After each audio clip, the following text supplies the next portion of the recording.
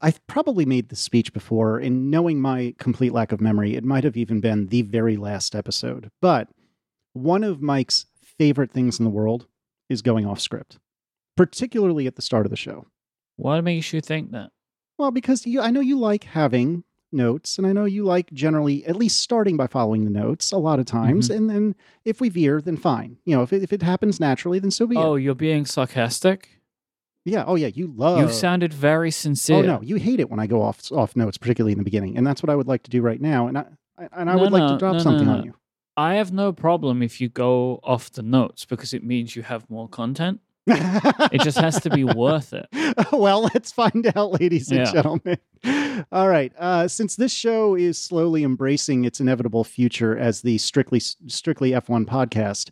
Oh, yeah. Crap. Okay, so if you have not watched, was it Bahrain? Is that right? Bahrain. If you have not watched the most recent, as we record this on December 1st, if you have not watched the most recent F1 race, then you should probably pause now and watch at least the first 10 minutes of it. Holy smokes, that was something. Look, I'm unprepared for this conversation. So am I, to be honest, but here we are. But effectively, in the opening lap of the Bahrain Grand Prix, I'm trying to explain this in terms for people that don't watch as well, right? Because there'll be people listening.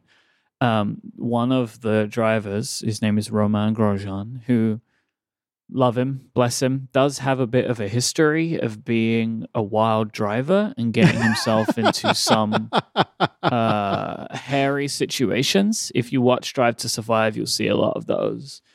He basically ended up in a situation where, in a complete freak accident, he drove full speed into some metal barriers and his car immediately exploded. And you saw this live too, right? Mm-hmm. It was, we just screamed, right?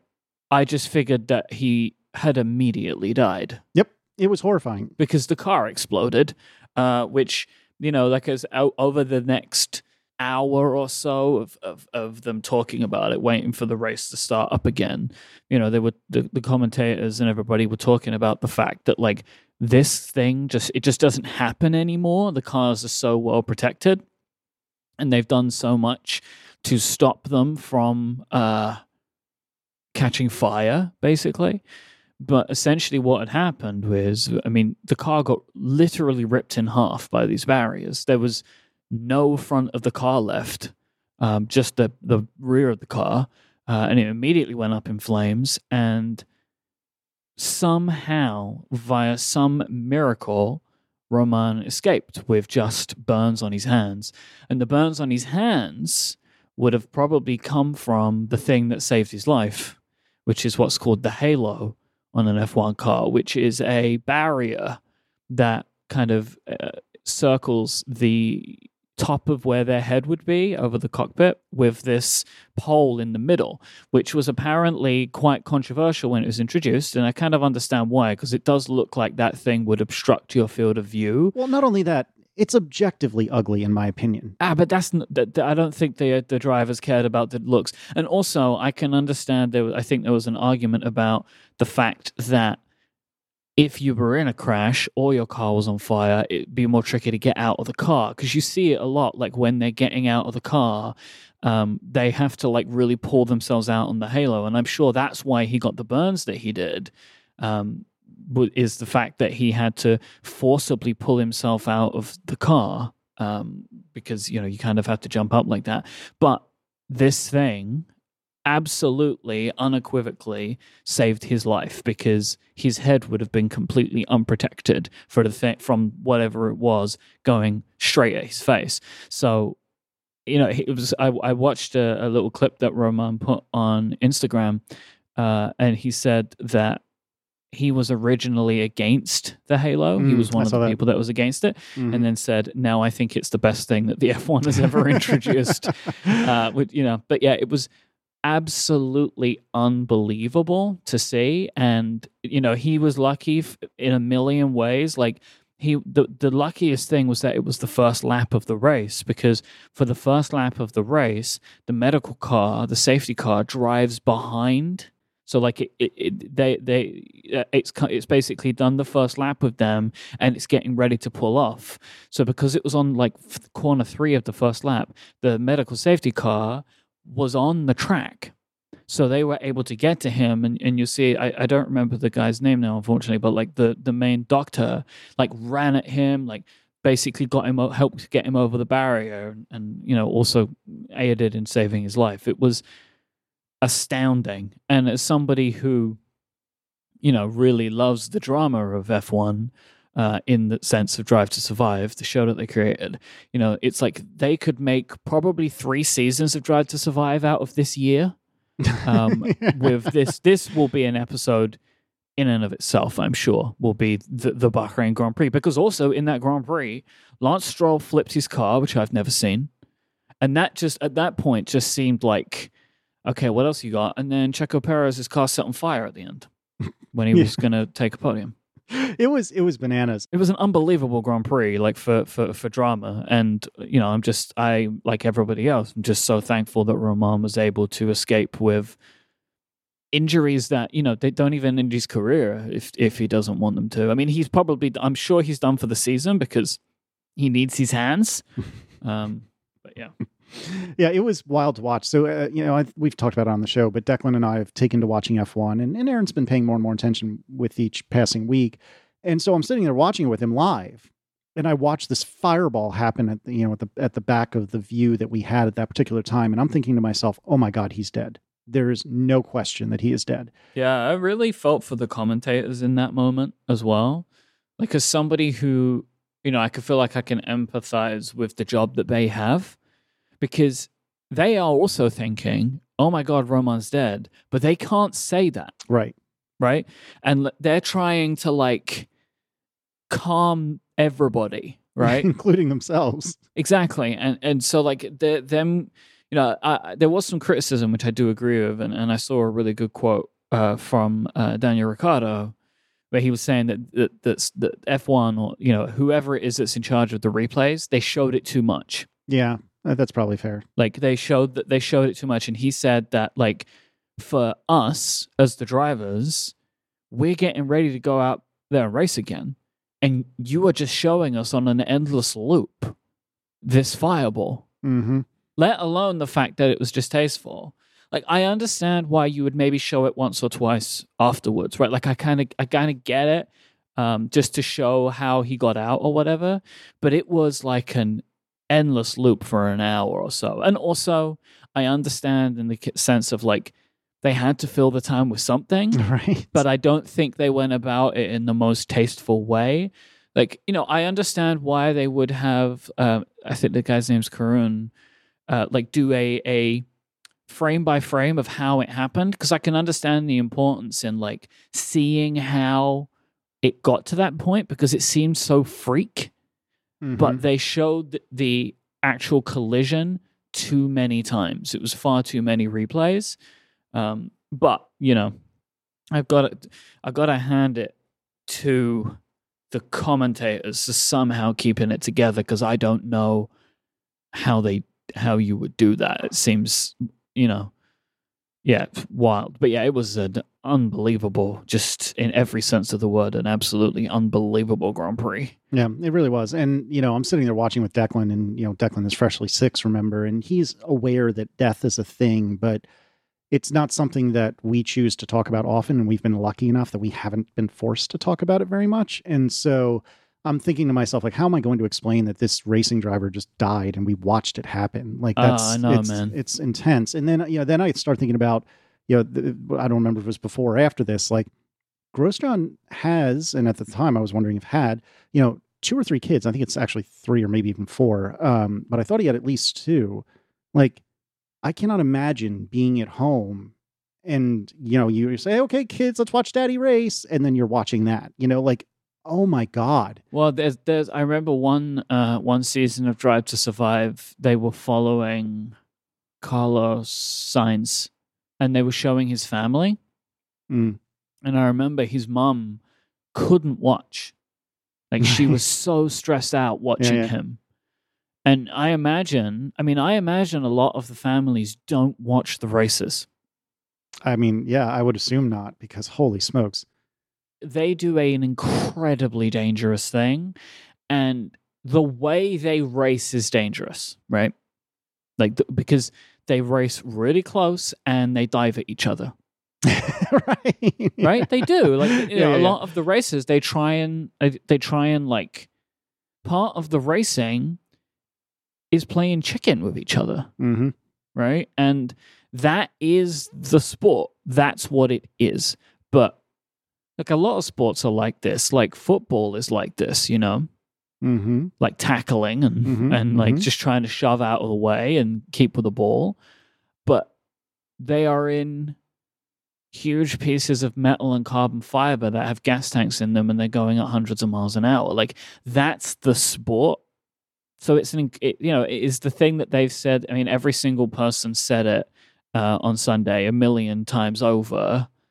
They put their life on the line every time they get in the car. You know, like it was like the soundbite that they say, but it's true. You know, and they're like, you know, we see it today. It is worth noting that like by the time this episode comes out, there will have been another Bahrain Grand Prix.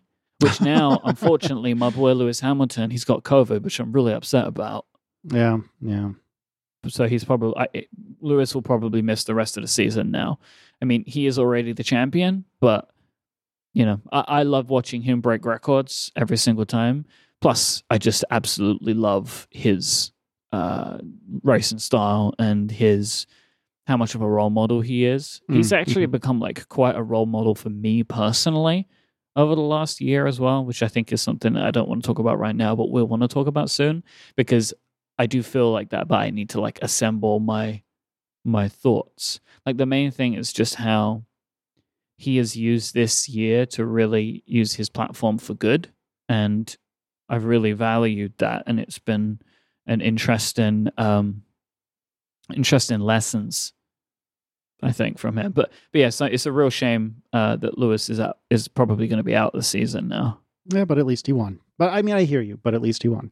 Yeah, you know, it's funny. I just hope he's okay. You bringing up playing chicken, and the only time I ever paid attention to F1 prior to starting to watch Drive to Survive, and then I paid some attention to last year's season. I've been paying a lot more attention to this year's season.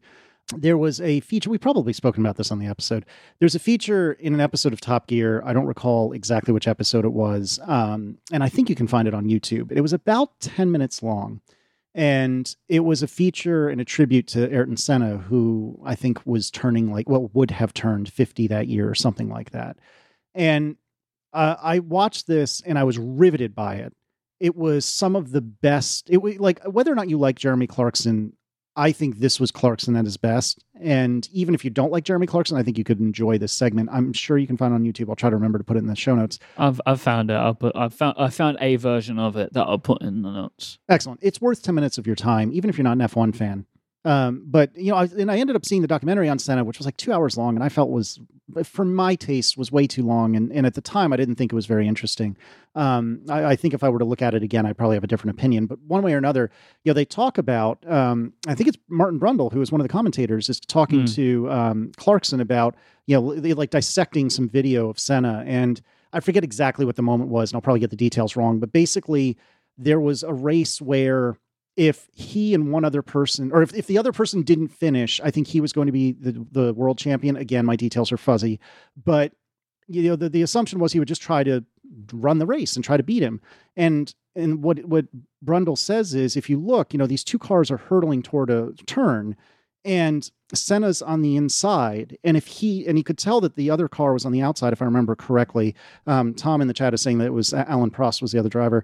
Prost. Anyway, so point is, Alan and the other cars clearly going to dive, you know, to get the racing line all the way into the very, you know, corner that Senna was driving into. And Brundle said, look at this video. You know, if Senna didn't want to have a crash, you would have seen puffs of smoke as he's stomping on the brakes and, you know, in screeching to a halt. But he doesn't. You don't see that. He just drives right into Alan Prost, and okay, mission accomplished. And then, and Kate had said this in the chat. You know, he said something along the lines of, if you see a gap and you don't go for it, then you're not a racing driver. And and it was just it is. I'm way too passive a human being. Like it was a fascinating perspective as someone who is not like the alpha male most times. Like it was a very fascinating thing to watch. And again, I cannot recommend these 10 minutes enough. People that aren't aware, though, Senna did die in a crash. Mm-hmm, mm-hmm. Like what he was one of the greatest of all time, and he died on the track, which is one of the things that he's remembered for, is being one of the few that have died in the sport. Yeah. Whilst racing. But yeah, it was look, I've got to say, this season, it's just been so, all right, so like, drama aside, season has been absolutely incredible. Yeah. Yeah, it really has been. And for I think you were paying more attention than I last year, if I recall correctly, but for me to be really paying attention for the first time this year, and I think you guys were really dedicated this year, I almost wonder if we've made a mistake because it's been such a wild season as our introduction. I'm almost scared that the 2021 season is going to be a snoozer by comparison. But yeah, it's been very, very good. Well, I mean, I think the whole thing about Drive to Survive and its drama anyway is that it's always exciting. Yeah, good point. Good point. That's why they can make a drama documentary every single year about the sport. There's always something going on. I mean, and is it next year? Well, over the next 2 years, the sport's changing so much anyway that it's going to make it interesting in various ways, right? As they bring in the different rules and regulations. Mm-hmm. I think there's like a spending cap 2021, and 2022 is what would have happened in 2021, where there's a lot of new rules about the way that the cars can be designed and built and the parts that can be used that should, as they keep saying in the videos when you watch the F1 talk about it, should make for more exciting racing. It basically just means they are trying to shorten the gap between 1 and 20. Yeah. Mm-hmm, mm-hmm.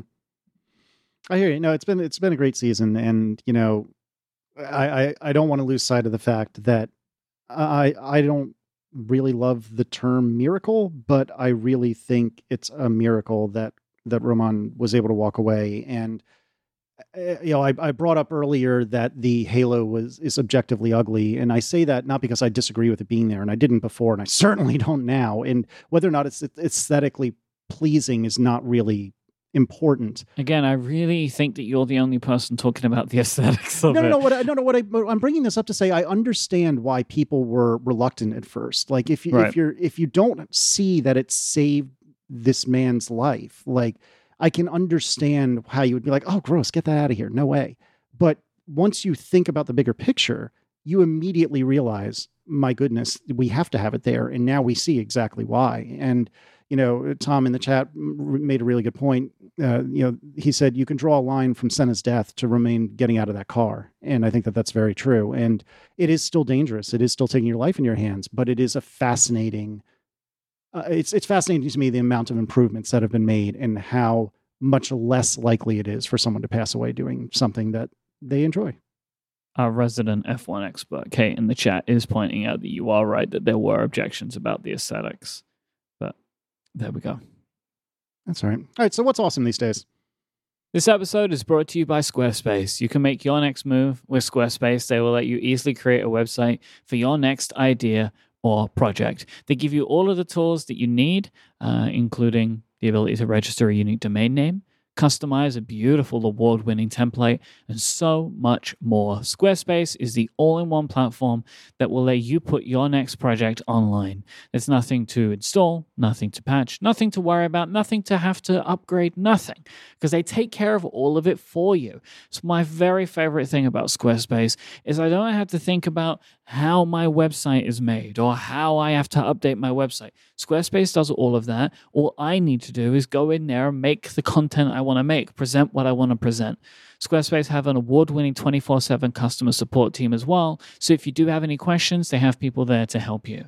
No matter what type of website you want to make, whether it's personal, whether it's for a business, whether you want to create an online store, you can do all of it in Squarespace. And they have loads of functions. You can send email marketing campaigns with Squarespace now. They really are the one-stop shop for personal sites, but also really for business sites as well. They're equally great for both.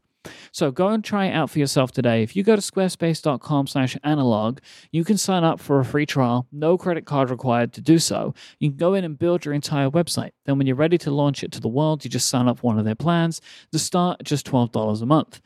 But if you use the offer code ANALOG, you will get 10% off your first purchase of a website or domain and show your support for this show. So that is squarespace.com/analog.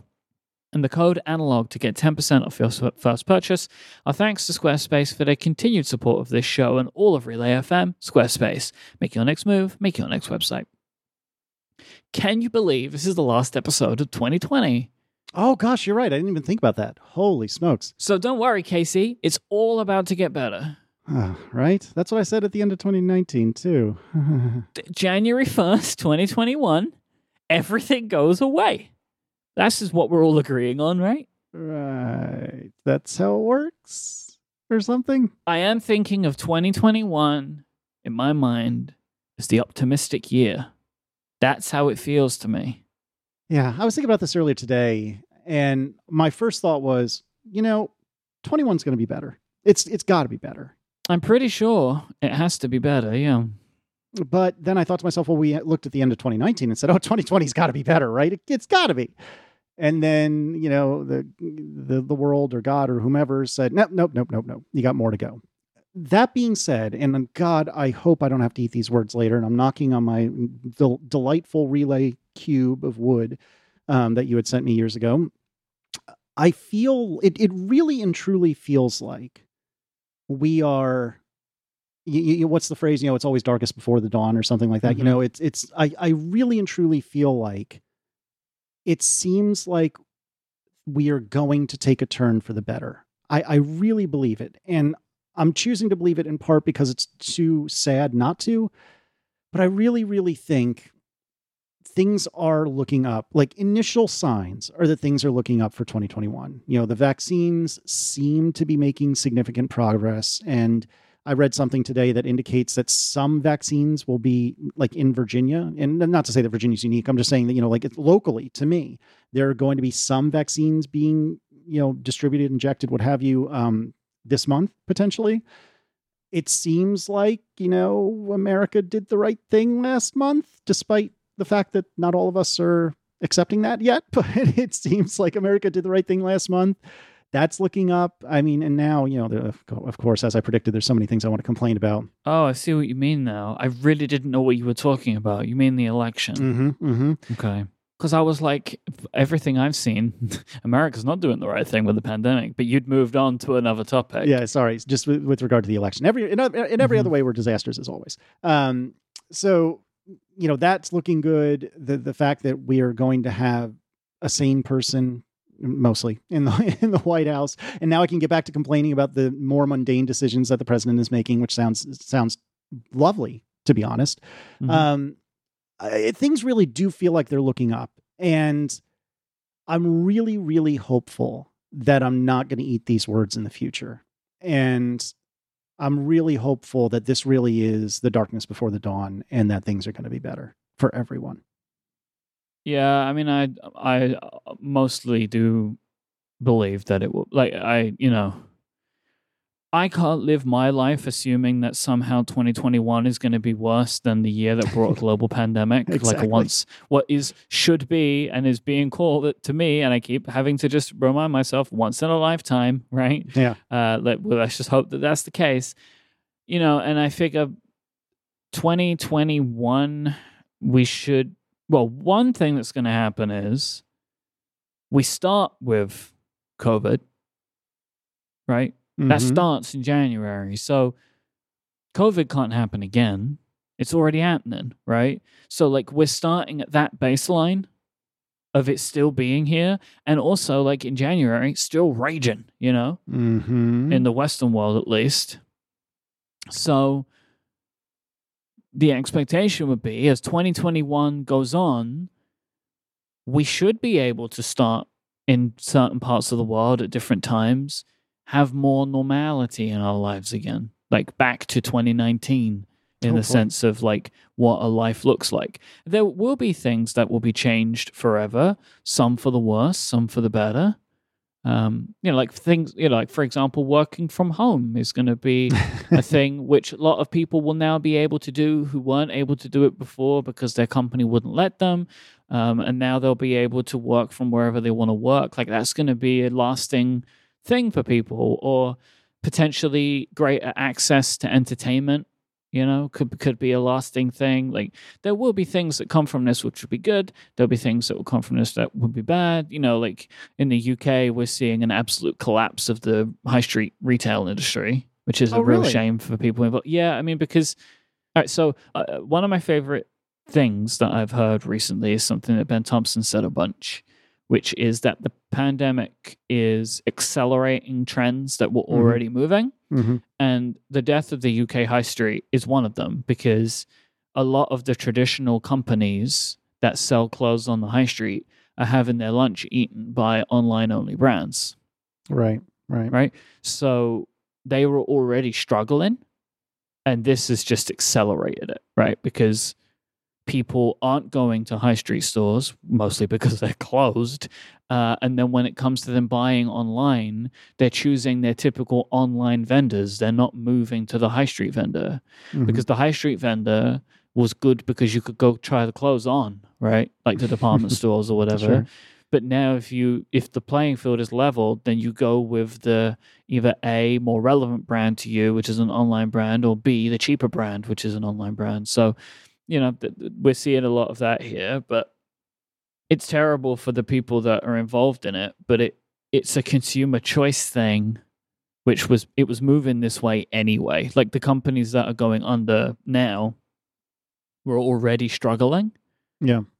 Before the pandemic, like things weren't great. So, and then don't even start about restaurants and stuff. I mean, there's been a really good pivot here in London. A lot of the restaurants that we would have eaten at have moved to some kind of like meal kit at home like thing, which has been awesome. And I hope that remains, like that the restaurants reopen and you can go to them, but they also continue doing their meals as meal kit stuff that you can buy at home, or like some subsection of it. When you say meal kit, are you talking about like you prep the food, but they give you all the ingredients like Blue Apron style, or is it that it's like Blue Apron, HelloFresh, but for restaurants that you love?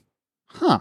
That's fascinating. And they'll just send you their ingredients with instructions, and you cook it at home.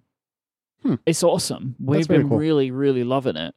I know that I think this is a thing that's typically happening most in metropolitan areas, right? Because depending on how they're doing it and depending on where the food's coming from, they have to like ship it to you, right? So right. You have to have restaurants that are relatively close. So like, for example, there are some restaurants that we love that we can't get takeaway from, but we can get meal kits from. Oh, that's fascinating. Right? Because, you use like say like a Deliveroo or something, which I don't think is a brand that you have, but it's like DoorDash, right? But in the UK, we have a company called Deliveroo. I've heard of it, yeah. We can't get like meals from, say, restaurant A that we like, but restaurant A, if we go directly to the website, will ship us their ingredients and we'll just make the food at home. Oh, that's just wild. Stuff like that. I'm like, but anyway, this is the last episode of the year. Do you want to reflect? I genuinely like, I know why people do it, but like, I kind of, the like meme joke of like, what is time? Right? Like, it's just been like a thing that has, I think, gone a little bit old at this point. In 2020. Yeah. I will say personally, I'm a little bit over that joke. But from a serious level, not a joking level, it really does feel peculiar that we're in December, Yeah, absolutely. And I read something early on in the pandemic, which I found really interesting. I read an article that hopefully Casey will try and find for me, which stated that like we adults especially will look back on this time, kind of like 2020, 2021, and it will feel like it went really fast. Like we will look back on it and feel like, oh, it wasn't really that long, because our brains are used to anchoring points throughout a year for things that we do, and that because we haven't really done anything, we didn't take any trips, Mm-hmm. a lot of big events were cancelled, it ends up that the time is compressed quite a lot in our memories because there isn't a lot to remember of the year that we would typically remember. So it ends up just being this really compressed time, which I think is why it feels so wild that it's December now. Because genuinely, Casey, I actually feel like it has only been like 6 to 8 weeks since we started our lockdown in March. That's how it feels to me because I remember it so vividly. But in between now and then, I don't really have a lot of stuff that I would put a flag in and be like, well, that was a time that we like, like I remember the occasional day here or there, right? Like birthday, anniversary, or like, or something special happened. But I don't have this like, oh, do you remember that 2 weeks that we spent in place A? Or like when we went to do that thing for a long week, like all of that stuff didn't exist this year. So it ends up being super compressed. So we will look back on it in the future and have the gift of not remembering how much this friggin' sucked. Interesting, right? It is interesting, and I both agree and disagree because I have a slightly unique lived experience compared to that because I remember picking up Declan from preschool on March 13th. And I remember saying to him or to Aaron, yeah, you'll be back in a couple weeks. We're going to have to hunker down for a little while. You'll be back in a couple weeks. And I remember we went to McDonald's, which is his like favorite place to go. And we had a meal in McDonald's. That was our last meal in a restaurant. And that was on March 13th. And I thought, oh, well, that's going to be that. And then preschool never came back. And then there was summer and we were lucky enough to go to the beach a couple of times, and we went to standalone homes, that we ventilated for a while before we settled in. And we never ate in any restaurants then. We only ever got what I would call takeout, you would call takeaway. And then Declan started kindergarten, and then he has had virtual school for all this time. And so I absolutely agree that were it not for Declan, I would probably feel the exact same way. But because of Declan and because of a couple of brief experiences that we've been able to have, it does feel, it feels both forever and yesterday. Like I remember vividly being in the hallway outside his classroom saying to him and Aaron, oh, you'll be back in a couple of weeks. It won't be a big deal. And that was yesterday. I'm not saying that these things didn't happen, but when you look back at that, does that feel like it was a long time ago? It does and it doesn't all at the same time. That's the thing. Like I do feel like it was yesterday. Absolutely. But yet I feel like that was an eternity ago, 10 years ago. And time has had such a weird feeling for me personally because of that, because so much has happened while so little is going on. I guess that's the best way I can summarize it, right? Like so much has happened while so little is going on.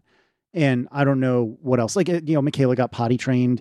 We moved her from her crib to her big girl bed, which is to say, like, she can climb out of it now. Mm-hmm. Stuff like that. Right, but all of this stuff would have occurred in a regular year, right? It would have, but I think the way you describe your year, which you, I think in the past would have described as, well, I went to the States, I went to New York for this, I went to Memphis for that, I went to San Francisco 3 times for this, and that, I went to Romania 4 times for this, and this. Like all of those tentpoles that you would, if I were in your shoes anyway, that you would have, or I would have in this weird scenario, if I'm you, that I would have judged my year by. I didn't have any of that, right? Like I never went to Romania. I never went to America. I was just stuck in London the whole time. And so for you, I think it makes far more sense. And that's the wrong way of putting it. But I feel like if I were in your shoes, I would feel the exact same way. Like, my God, it was yesterday that this started. And nothing's happened since. It was just yesterday because I didn't travel anywhere, because I didn't go on any vacations. I didn't see Adina's family. And I think that, with the exception, I guess, of the studio and the podcastathon, from an outside point of view anyway, it seems like your year has been, I was going to say mellow, but that's also an unfair characterization. It has been the absolute opposite to that. I don't think I've worked so hard. See, right, that's why I knew that was wrong. This is the hardest I've worked in the last 6 years this year, like comparatively. Yeah. But like, that's not the point. It's the point. Like, I agree with everything that you're saying, but the point still remains for me, and I think for many people, that I look back on, hey, there's this thing called COVID, and it feels like it was weeks ago. Yeah, yeah, and again, part of me does, and part of me doesn't, and it depends on when you ask which one I think is the big one.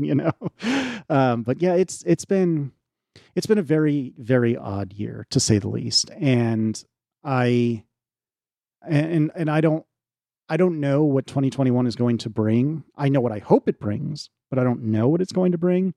And like you were saying, I'd like to come back to something you were saying a couple of minutes ago.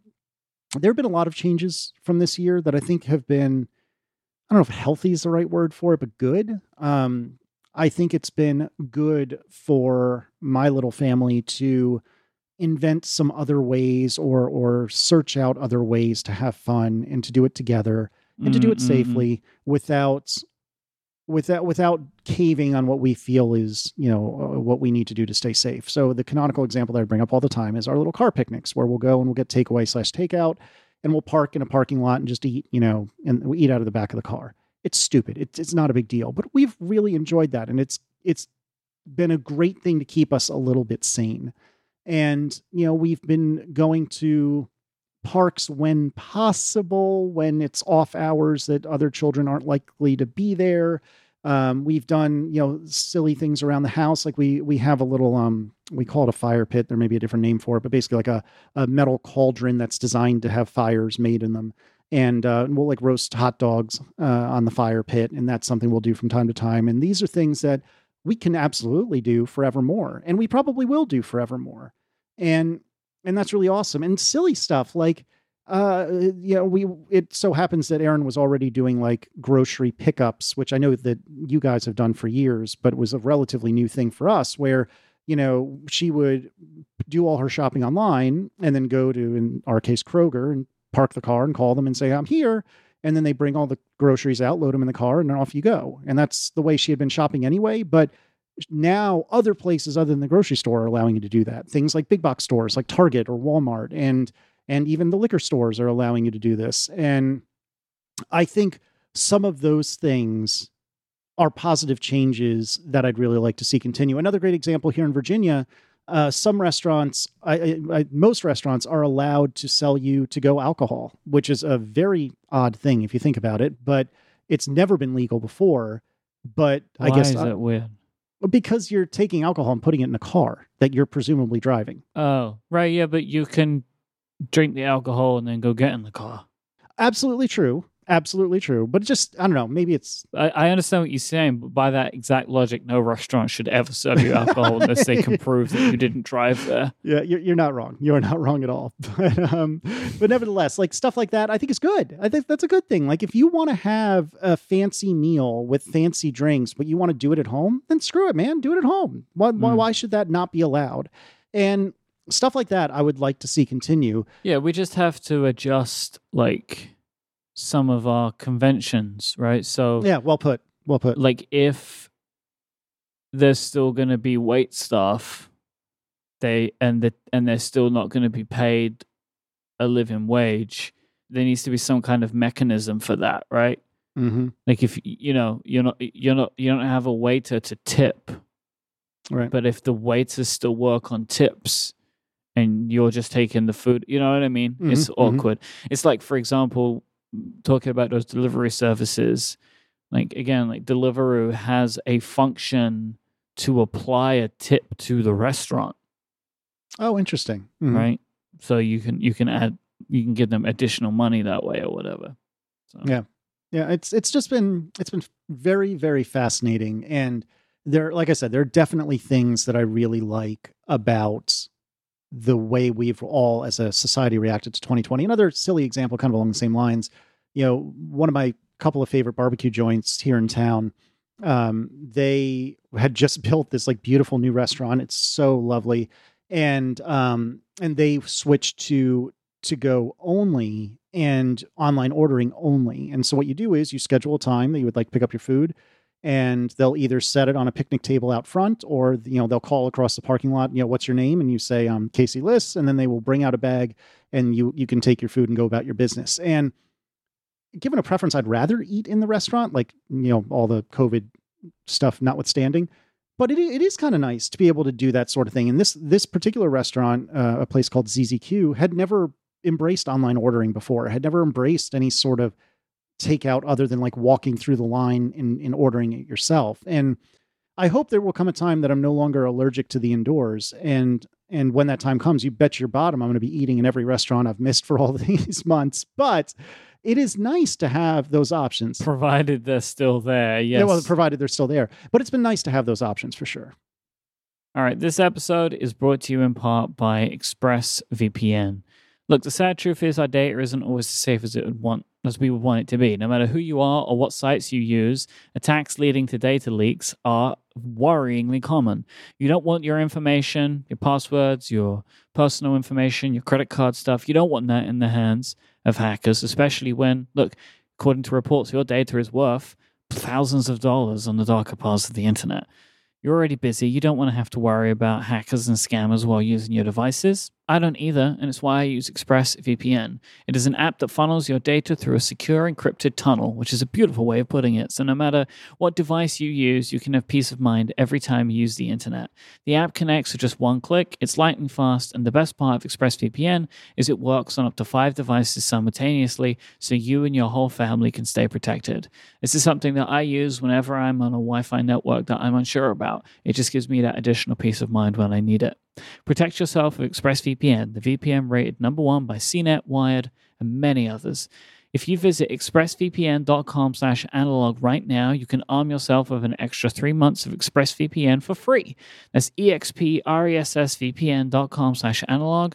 One more time, expressvpn.com/analog to learn more and sign up today. Our thanks to ExpressVPN for their support of this show and Relay FM. So, Mike, how was your Thanksgiving? Well, it was very nice. Let's say what I was meaning to get to about 20 minutes ago was that it being December means that it is the typical time for holiday season type activities. Thanksgiving has come and gone. We cooked a Thanksgiving dinner this year, which very nice. We've never done that before, but it was one of those things where I was forced to take a day off for Thanksgiving. Because no one was around to work with me or answer my emails or anything. So if I was going to be forced into having Thanksgiving, I may as well do the thing that people want to do on Thanksgiving, right, which is have a good meal. And we baked a bunch of things and cooked a bunch of stuff, and it was really nice. And what did you do for Thanksgiving? So we went to my parents', which I think was okay. I have slight qualms about. My 4-person family and my parents are treating this more aggressively than anyone we know. And so we all were extremely aggressively quarantined for a couple of weeks beforehand. And then we saw them for a little while, and then we came home. Normally, I wouldn't think a thing of it, because all the 6 of us, including my parents, are so safe. But things have been looking not so good here these days. And so... Do you mean where you are specifically? Virginia's been a little bit later on looking awful, so we're not as awful or weren't as awful as the rest of the country, but the country as a whole is a disaster. And so I'm hopeful that I won't eat these words either. But that is what we did. And so we were there. We had a really delicious meal. Erin made her legendary apple pie, which is tremendous. I love that thing so darn much. She made some green bean casserole. And there was mashed potatoes and a bunch of other stuff that my parents had purchased to go. Because my mom, I love her to death. She has many fantastic qualities. Being a good chef is not one of them. And she will admit that to you. So she ordered in most of the meal. It was phenomenal, though. It's so great for us to leave our home and go anywhere. Because, literally outside of going to stores sporadically or doctors, I don't think any of us have seen the indoors of another place for more than like an hour at a time since March. We just don't do it. And, when we grocery shop, like I said, we order it to be brought out to the car. There's one store, one of the big box, wholesale stores that Erin will go into basically once a month, but that's about it. Like in doctors, like I said, we don't really go in anywhere. And so it's really lovely to be able to see any other four walls. And so, yeah, that's what we did. Christmas is looking, I don't want to get into it, but Christmas is looking dodgy because it's Aaron's side of the family for Christmas. And what does that mean? What does that mean? Aaron's side of the family, like you would all go there? Well, that the four of us would go, Aaron and me and the kids would go to see Aaron's side of the family, which in of itself is great. Like normally I wouldn't think a thing of it. This year it's going to be interesting because, how can I put this delicately? We, the four of us, do not share safety priorities with the remainder of the family. Yeah. And so I think there's going to have to be a really uncomfortable conversation about how we're going to make Christmas look, because I can assure you that there's almost zero likelihood that we will be gathering in someone's home with Aaron's family, because again, like our threat assessments are very different than theirs. And I know that, all of them got, well, with the exception, I should make it clear that Aaron has four siblings. One of her brothers has been treating this just like we have, if not stronger. His fiance, soon to be wife, is a school teacher though, and she has been forced to go into school. She's not teaching kids. She's teaching them remotely, but she's still in a building. And so they're doing their best given, don't even get me started. Don't even get me started. What's so the she point works, of that? This is not a tangent I intended to go down, but it's fine. So Aaron's soon-to-be sister-in-law, she is a middle school teacher. I think I have that right. A middle school teacher, in a pretty rural area wherein most of the school has gone back in for in-person instruction. Right. However, some of them have lingered at home. And so it was determined that my future sister-in-law, Katie, she would teach all of the remote kids. Right. And so she could hypothetically do that anywhere. But apparently her administration is of the opinion that if she's not at school, she won't be working. Okay. I understand a little bit more. Like, it's not sensible. It doesn't make any sense.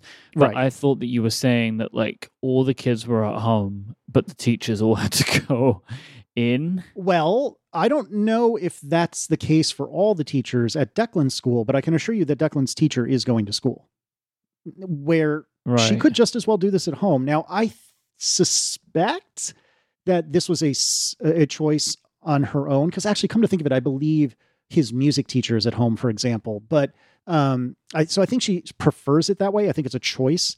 But nevertheless, in the case of Katie, my future sister-in-law, she was told she may not work from home because if she does, she won't be working. Mind you, it's going to be pretty obvious pretty quick when all of these kids are saying where the crap is Katie. But nevertheless, so she's having to go into school. So this was a tangent of a tangent of a tangent. But suffice to say, with the exception of Aaron's younger brother, the rest of the family does not agree with the safety protocols that we have put in place for the four of us. And because of that, that's going to make for a very dodgy Christmas. And we're not sure how that's going to look. We're not sure what that's going to mean, but it's going to be challenging for sure. And I'm not looking forward to that. In no small part because Erin's favorite holiday is Christmas, which I know is not unique, but it's her favorite holiday. And I think Declan's favorite holiday is Christmas. And I love Christmas. And it's going to be very challenging to thread that needle and figure out a way to perhaps see them outdoors from a distance or do something. And Erin's mom in particular is both very into Christmas as a social holiday, but very into Christmas as a religious holiday. And I think that there's going to be, I worry there's going to be some really ugly consequences to us saying we don't want to go into somebody's house and celebrate like usual. Do you imagine there would be an outdoor celebration, or would it just be that this portion of the List family does not join the family Christmas? I don't know. I honestly don't know. And I could see it going either way. I could see it either going like, no, this is what we're doing. Get on board or get out. Which, not that they're mean. I'm painting them as mean. They're not mean. It's just that they think that I think they think we're being bananas and we're being overly unnecessarily cautious. I would hope, and I suspect, if I were to wager, I would suspect that it will end up that we'll see them briefly for some sort of outdoor only thing where probably the List family will have masks on. And if I were to wager a guess, it's a 50-50 shot that the rest of them will, which is not great. I mean, I don't know if that's what's going to happen. We'll see, but I don't know. I'm stressed. I'm super stressed, to say the least. What are you doing for Christmas? Let's move off of me because I'm getting more and more worried. What's going on with you? So the main thing that's happening in our lives is that we're cooking Christmas dinner for the first time. Nice. So, that was one of the reasons that the Thanksgiving dinner existed, was because, I mean, we cook every day. Sure. But a meal like Thanksgiving or Christmas is a vastly different affair where you are effectively cooking lots of dishes to occur at once, right? Which is not a normal way that you would cook, because you would typically have like, here is a meat or whatever, if that's your bag, or like a main, and then your side, like your like sides, is in like you've got some vegetables and maybe you got like whatever, right? But it's very different when you've got the main meat for us, right? So we'll be doing turkey. So we did chicken for Thanksgiving because turkey is Christmas. Turkey is the Christmas thing here, right? So that's when everybody eats turkey, is at Christmas. So I didn't want to do turkey because we're also, by the way, in the preparation of making the Christmas dinner. Next weekend, I think it is, or the weekend after, we're doing a trial run. Ooh, delicious. Doing the whole thing like 2 weeks before Christmas. Like the whole turkey thing that we're going to... So basically, we are doing a very small family Christmas.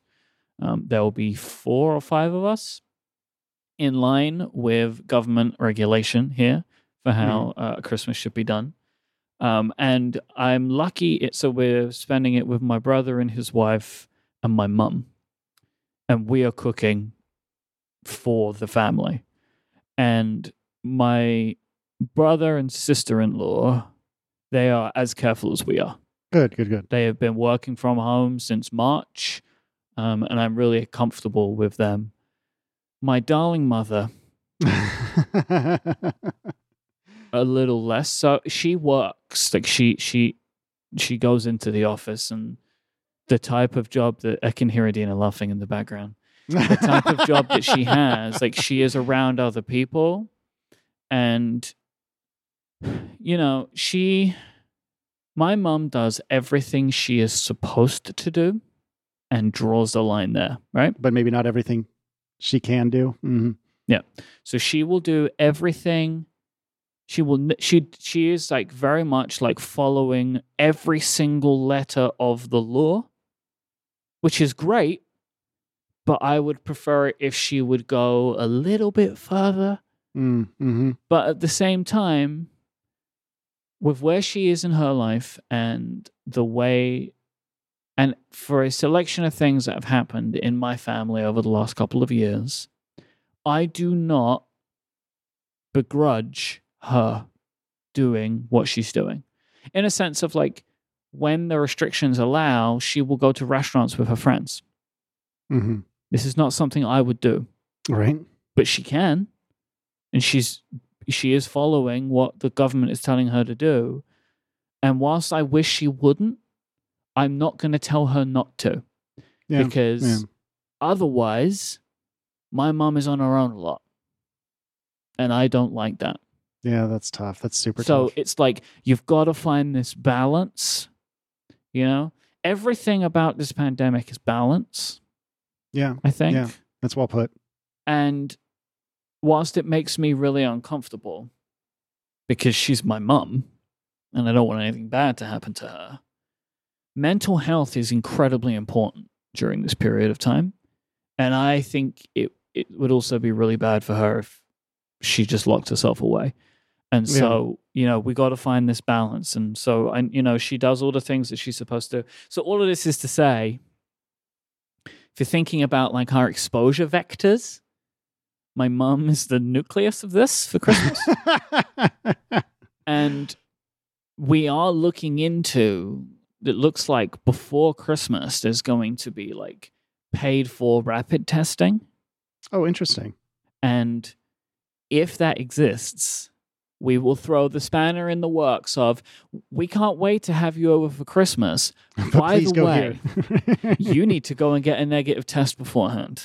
Yeah. No, I mean, I think that's, well, it's easy for me to say because I'm like the super worried Chicken Little over here, but I think that makes perfect sense. And I don't think that's an unreasonable thing to ask. And we see my mum, right?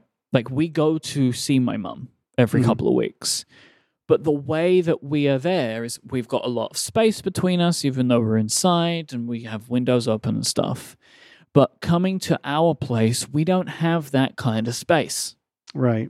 And so we will all be very like on top of each other for 24 hours, which we have not done for a long time. Yeah. Right? So it's just a case of like, look, we are doing what we think is right for the health of everybody in our family, right? And if we can't get this testing stuff done, I'm not going to tell my mom she can't come over for Christmas, right?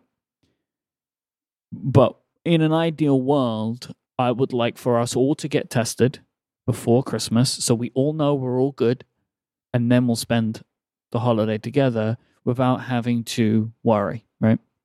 That's kind of where we are, but I will report back on our next episode as to how that whole thing went. But nevertheless, I am excited about cooking Christmas dinner and also doing something that I've wanted to do for years, but have never had the opportunity to do, and would not. It's like my one silver lining for this truly royally screwed up Christmas is that me and Adina get to spend Christmas morning on our own at home. I have wanted to do that for years, but you just can't, right? Yep. Because you're like, we're either in Romania or we're at my mum's. And like, that's just how it is. But this way, we get to just spend that together in the morning. And I just think that's like the thing that I'm really looking forward to. As like, that's my little silver lining there for how absolutely royally effed this Christmas is compared. So like our Christmas would have been about 2 to 3 times larger than this. Right. And that's my immediate family. So that's where we would have been. So we've pared it back an awful lot, and we're effectively having 3 separate Christmases. So like me, my mum, my brother and sister-in-law and Adina are having one.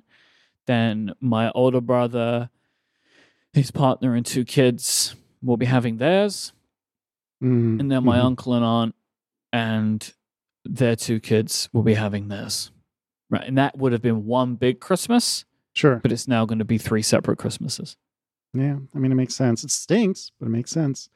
It's funny you bring up being at home for Christmas because I think it was last year, Erin, in a rare moment, put her foot down. And I didn't argue with her, but she said, look, for the last year's Christmas, I want to wake up in our house for Christmas because I want Declan to have Santa come visit him at his house.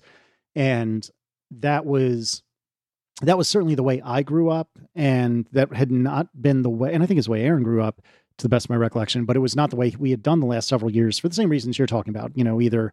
Either we're at my parents' if it's, a Liz family year, or we're perhaps staying at her parents potentially, or alternatively, her family loves to do like this really big Christmas morning breakfast, which is actually tremendous. And I love that tradition, but that means we're basically got to like get out the door by 8:00, or something like that, which means it's like, okay, there's your presents from Santa. Okay, got to go, and that just does not work well. So we did that for the first time last year, and it was delightful. And whatever happens for the Liz family for Christmas this year, that is the intention forevermore, is that we will wake up at our house on Christmas morning, just the 4 of us. And I hope to stick with that. So I don't blame you. And you know what else feels awesome? Just like waking up at your house on Christmas. Jeez, Casey. I'm so good. This episode is brought to you by Text Expander from our good friends over at Smile. You can get ahead of your productivity for the new year with the power of Text Expander. It removes the repetition from work so you can focus on what matters most, which is getting the thing done that you want to do on your devices. Say goodbye to repetitive text entry, spelling and message errors, and trying to remember that right thing to say. Because when you use Text Expander, you can say the exact thing you want in just a few keystrokes. It's better than copy and paste, better than scripts, better than templates, because Text Expander snippets allow you to maximize your time by getting rid of the repetitive things that you type, while still allowing you to customize and personalize your messages. What I really like about Text Expander is how easy it is to build the snippets. They have a really great kind of tool that in the app to allow you to do it. So you can type in the things that you need, but you can also easily drop in some fields that you can add personalized messages in, including like allowing you to have drop-down fields. So you would activate the snippet and a little window will pop up. You can tap on the little drop-downs, fill in what you need, press enter, and that copy just appears in the window that you're in before. It's super, super powerful stuff. Text Expander can be used in any platform, any app, anywhere you type. Take your time back in the new year and increase your productivity with Text Expander. Listeners of this show can get 20% off their first year. Just go to textexpander.com/podcast to learn more about Text Expander right now. Go there, you will not regret it. Our thanks to Text Expander and Smile for their support of this show and Relay FM. We skipped recommendations last time, didn't we? Well, I think we skipped it a few times. Oh, unacceptable. Mm-hmm. Unacceptable. So what do you got for this month? So I wanted to recommend something which I think may continue to give people a little bit of like weird catharsis during what is still a very strange political period of time, especially primarily if you're in the United States, which is the HBO show Veep. We rewatched all of Veep coming towards the end of the presidential cycle, and it really helped everything feel like Veep.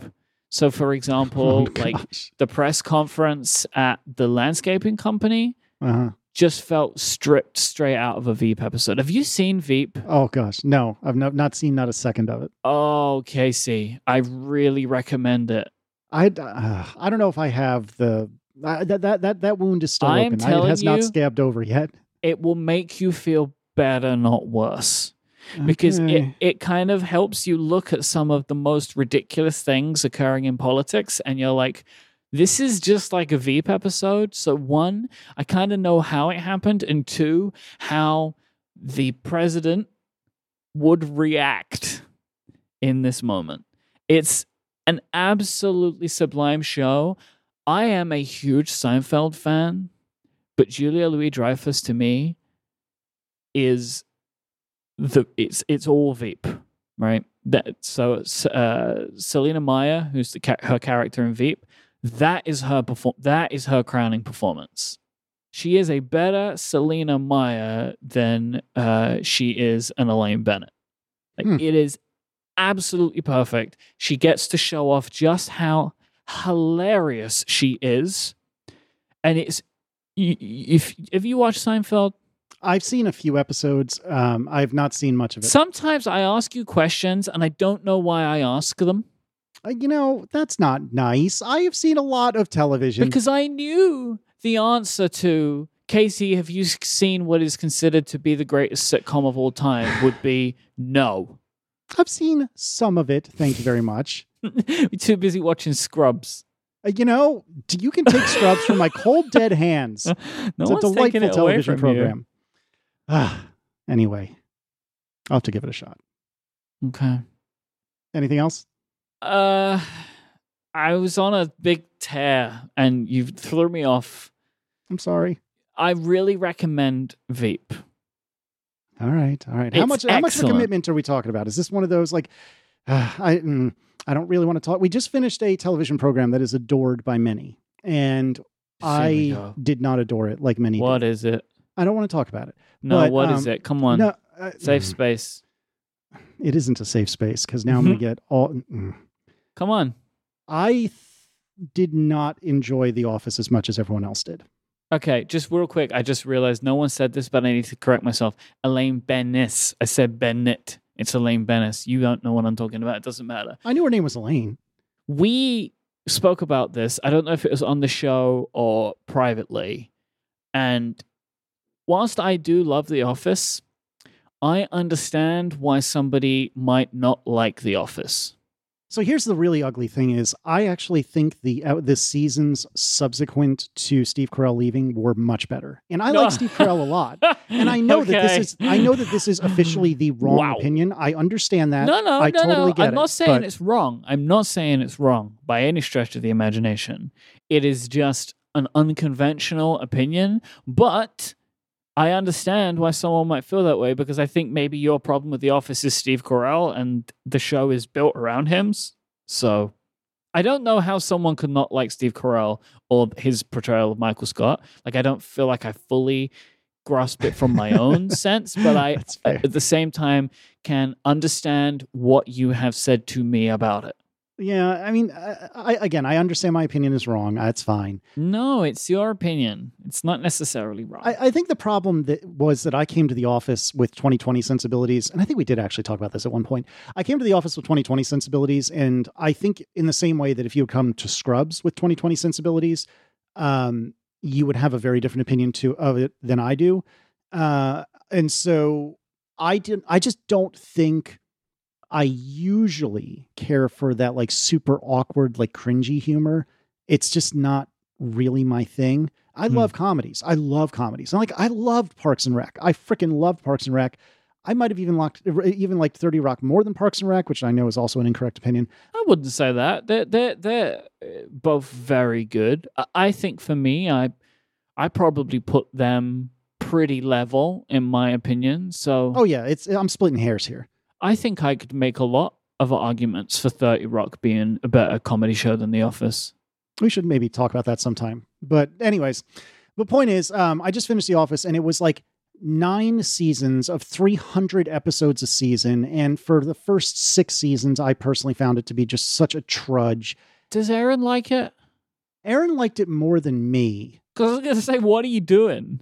Well, because, so she is very much a completionist. I basically begged her to let us finish after like the 3rd or 4th season, and she wanted to finish it. And there's some amount of societal and social pressure for me to be able to say, I've seen The Office, I have seen all of it, and I may have a different opinion than you. You know, it's one thing to be like, well, I watched 3 episodes and it sucked. That's not entirely fair. I watched the entire run. And for my tastes, I actually enjoyed like I said, the season subsequent to Carell leaving, which is funny because I actually really like Steve Carell and I really enjoy pretty much anything else I can think of that he's been in. But for whatever reason, it did not click for me.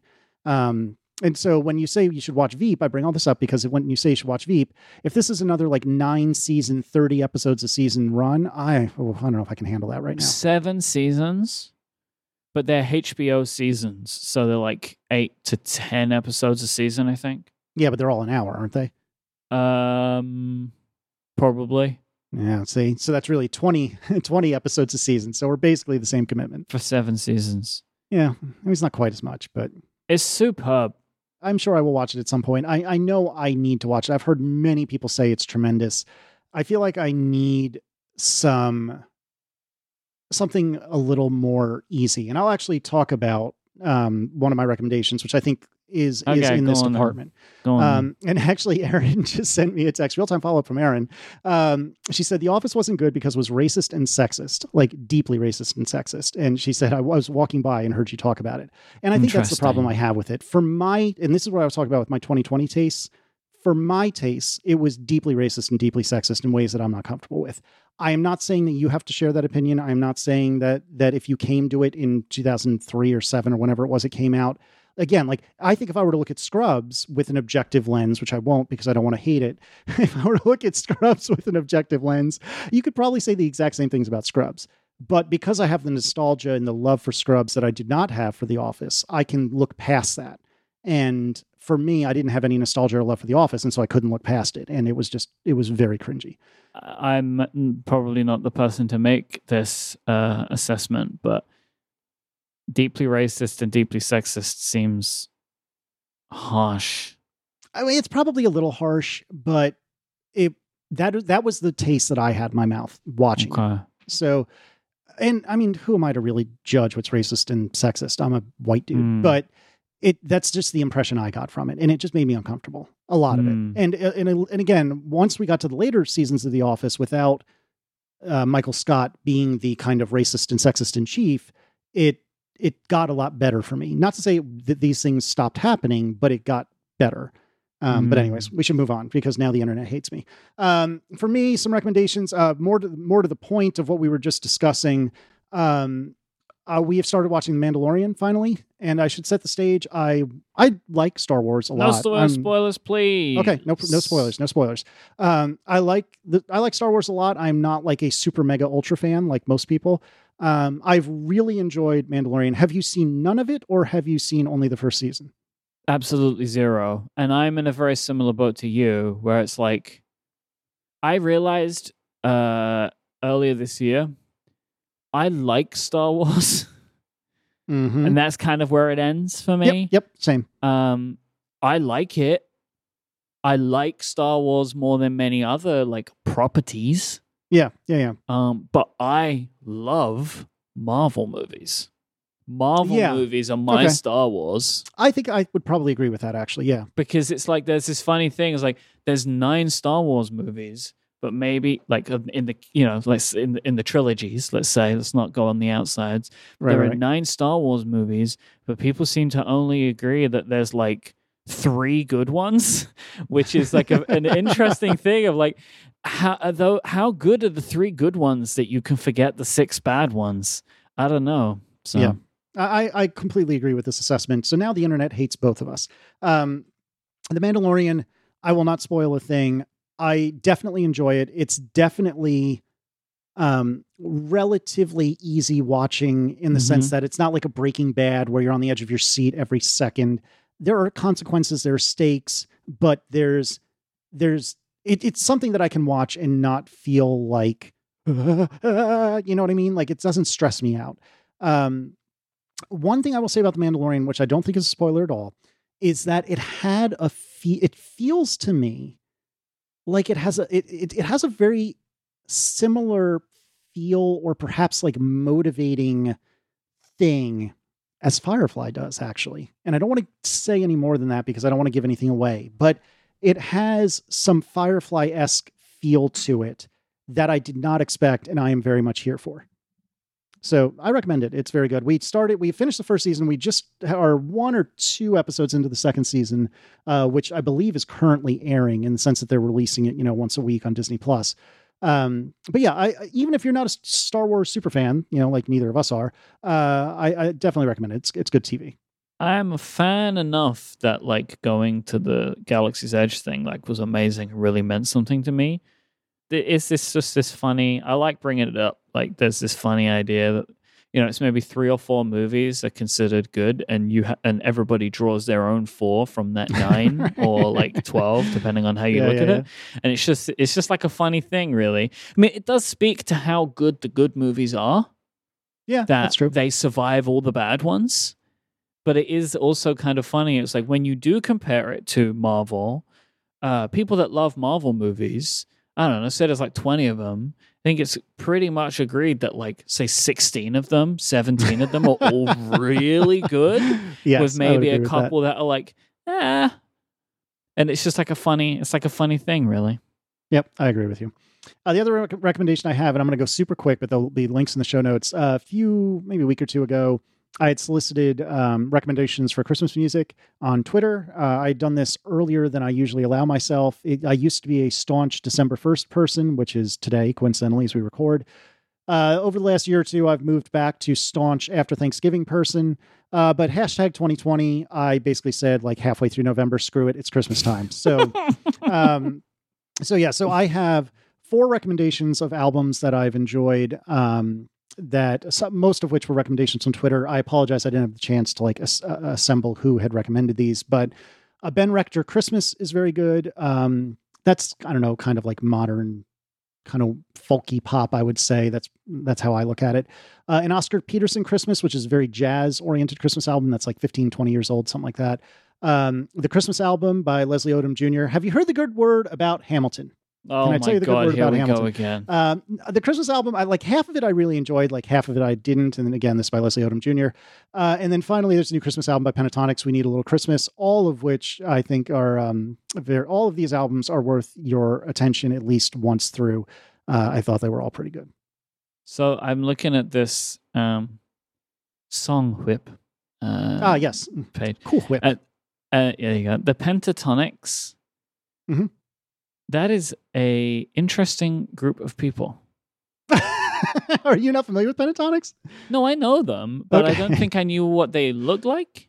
Oh, you are missing out, son. You see, you gotta get on my Plex and look at all their Christmas specials from prior years. Yeah.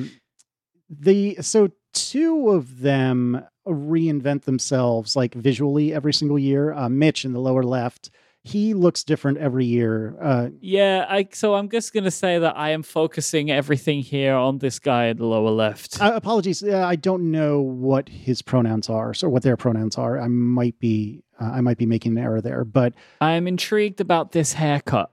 this would not be the first time that they've had a mullet, which is what it looks like is going on here. Yeah, that's and it looks like what I at first thought was a necklace, but we have an incredibly deep V with a little belly tattoo there.